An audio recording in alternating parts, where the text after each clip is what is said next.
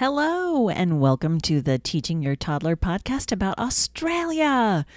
We are going to spend some time learning about the country down under and have some fun learning about what their history looks like a little bit and learn what a didgeridoo is and also jumping like a kangaroo along with a whole bunch of other fun activities. So stay tuned for our Australia show. Welcome to the Teaching Your Toddler Show with Mary Jo Tinlin. Each show we talk about fun activities to do with your little one, including a craft, a letter of the week, Spanish words, songs, games, and even a snack for each weekly theme. Here is your hostess, Mary Jo Tinlin. Hello, this is Mary Jo Tinlin, and I am here to talk about Australia. It's our Australia episode. The reason I picked Australia, we've had the Australia activities up for a while, but I wanted to do a podcast about them because they are one of our biggest listenerships for the podcast. So Australia has a great representation in terms of some of the moms and dads that listen to the show. So thanks so much from Australia or from United States to Australia. Thanks for listening. We're going to take a little bit of time and learn a little bit more about this fascinating country that's also a continent. So Australia, g'day. I can't get through the podcast without saying that, of course. In 1986, the Queen of England declared that all 6 states of Australia were completely independent of Britain. So I can't believe it's only been within my lifetime that they actually became an independent nation. But we will learn a little bit more about Australia and some of the animals that live on the continent and a little bit more about everything that goes along with that. The concept of a foreign country might be a little bit advanced for your children. Don't worry about that, and it'll be okay. They'll get it, but you'll still have fun learning about the animals and about how to make a didgeridoo and about some Australian phrases and all kinds of stuff like that. So, of course, today's letter of the week is A for Australia. So just make sure you point out things that start with A, of course, ant, apple, ape. Show your toddler a picture of a capital letter A and a lowercase a. You can also use their finger to draw the letter with your hand.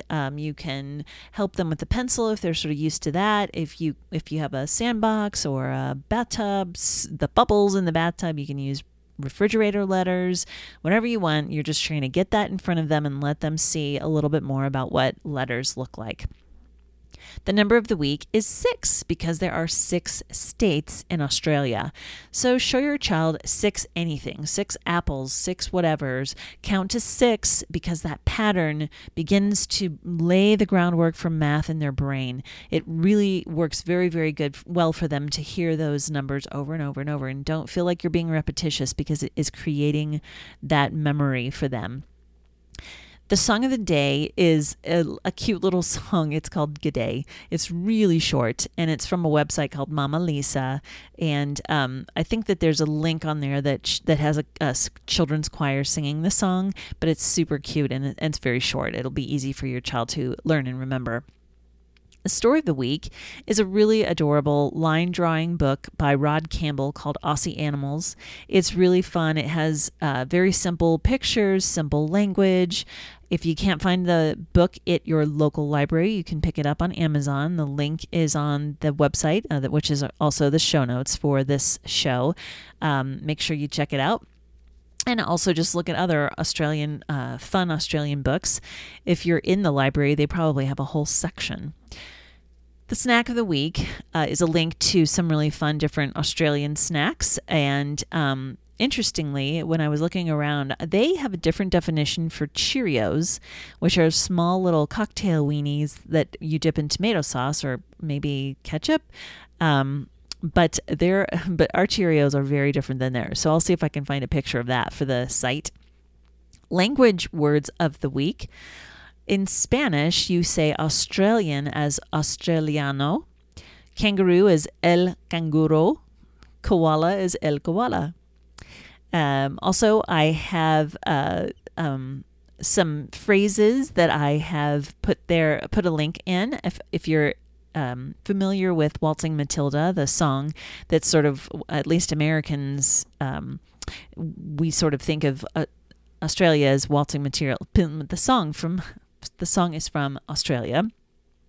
Here's some of the definitions of things that they talk about in that song. So the swagman is a tramp, or also I guess like a homeless person, bum maybe. We used to call it a long, long time ago. Matilda is a swagman's bedding or bedroll. So it's where that person would sleep. Billabong is a drinking hole. Coolibah tree is a specific tree that's native to Australia. I'll see if I can find a picture of that. Billy is a pot to boil water over the fire. Jump buck is a sheep, and a tucker bag is an Australian term for the backpack. Squatter is a farmer or a rancher. Trooper is a policeman. And those come from my friend Nick, who lives in Australia. So there's a do-it-myself. We always try to have a do-it-myself every episode, which is how we teach our children how to have independence and build their confidence and know that they can do things by themselves. And sometimes it's good for us as parents to learn that we don't have to do everything for our kiddos. But today's is really just a fun one called Bounce with Like a Kangaroo. You can jump up and down like a kangaroo around the room or outside. I put a tiny little video. It's very short of a video of a kangaroo jumping. Some kangaroos, actually, they're sort of wild kangaroos, jumping away from the car that's driving towards them. So take a look at that. The activity of the week. Now, this is definitely going to be probably above your child's ability level, so you'll have to help them, but it is making a didgeridoo. And I did put a video there of a musician playing a didgeridoo. It's an interesting sound. I'll see if I can edit in some didgeridoo sound into this episode.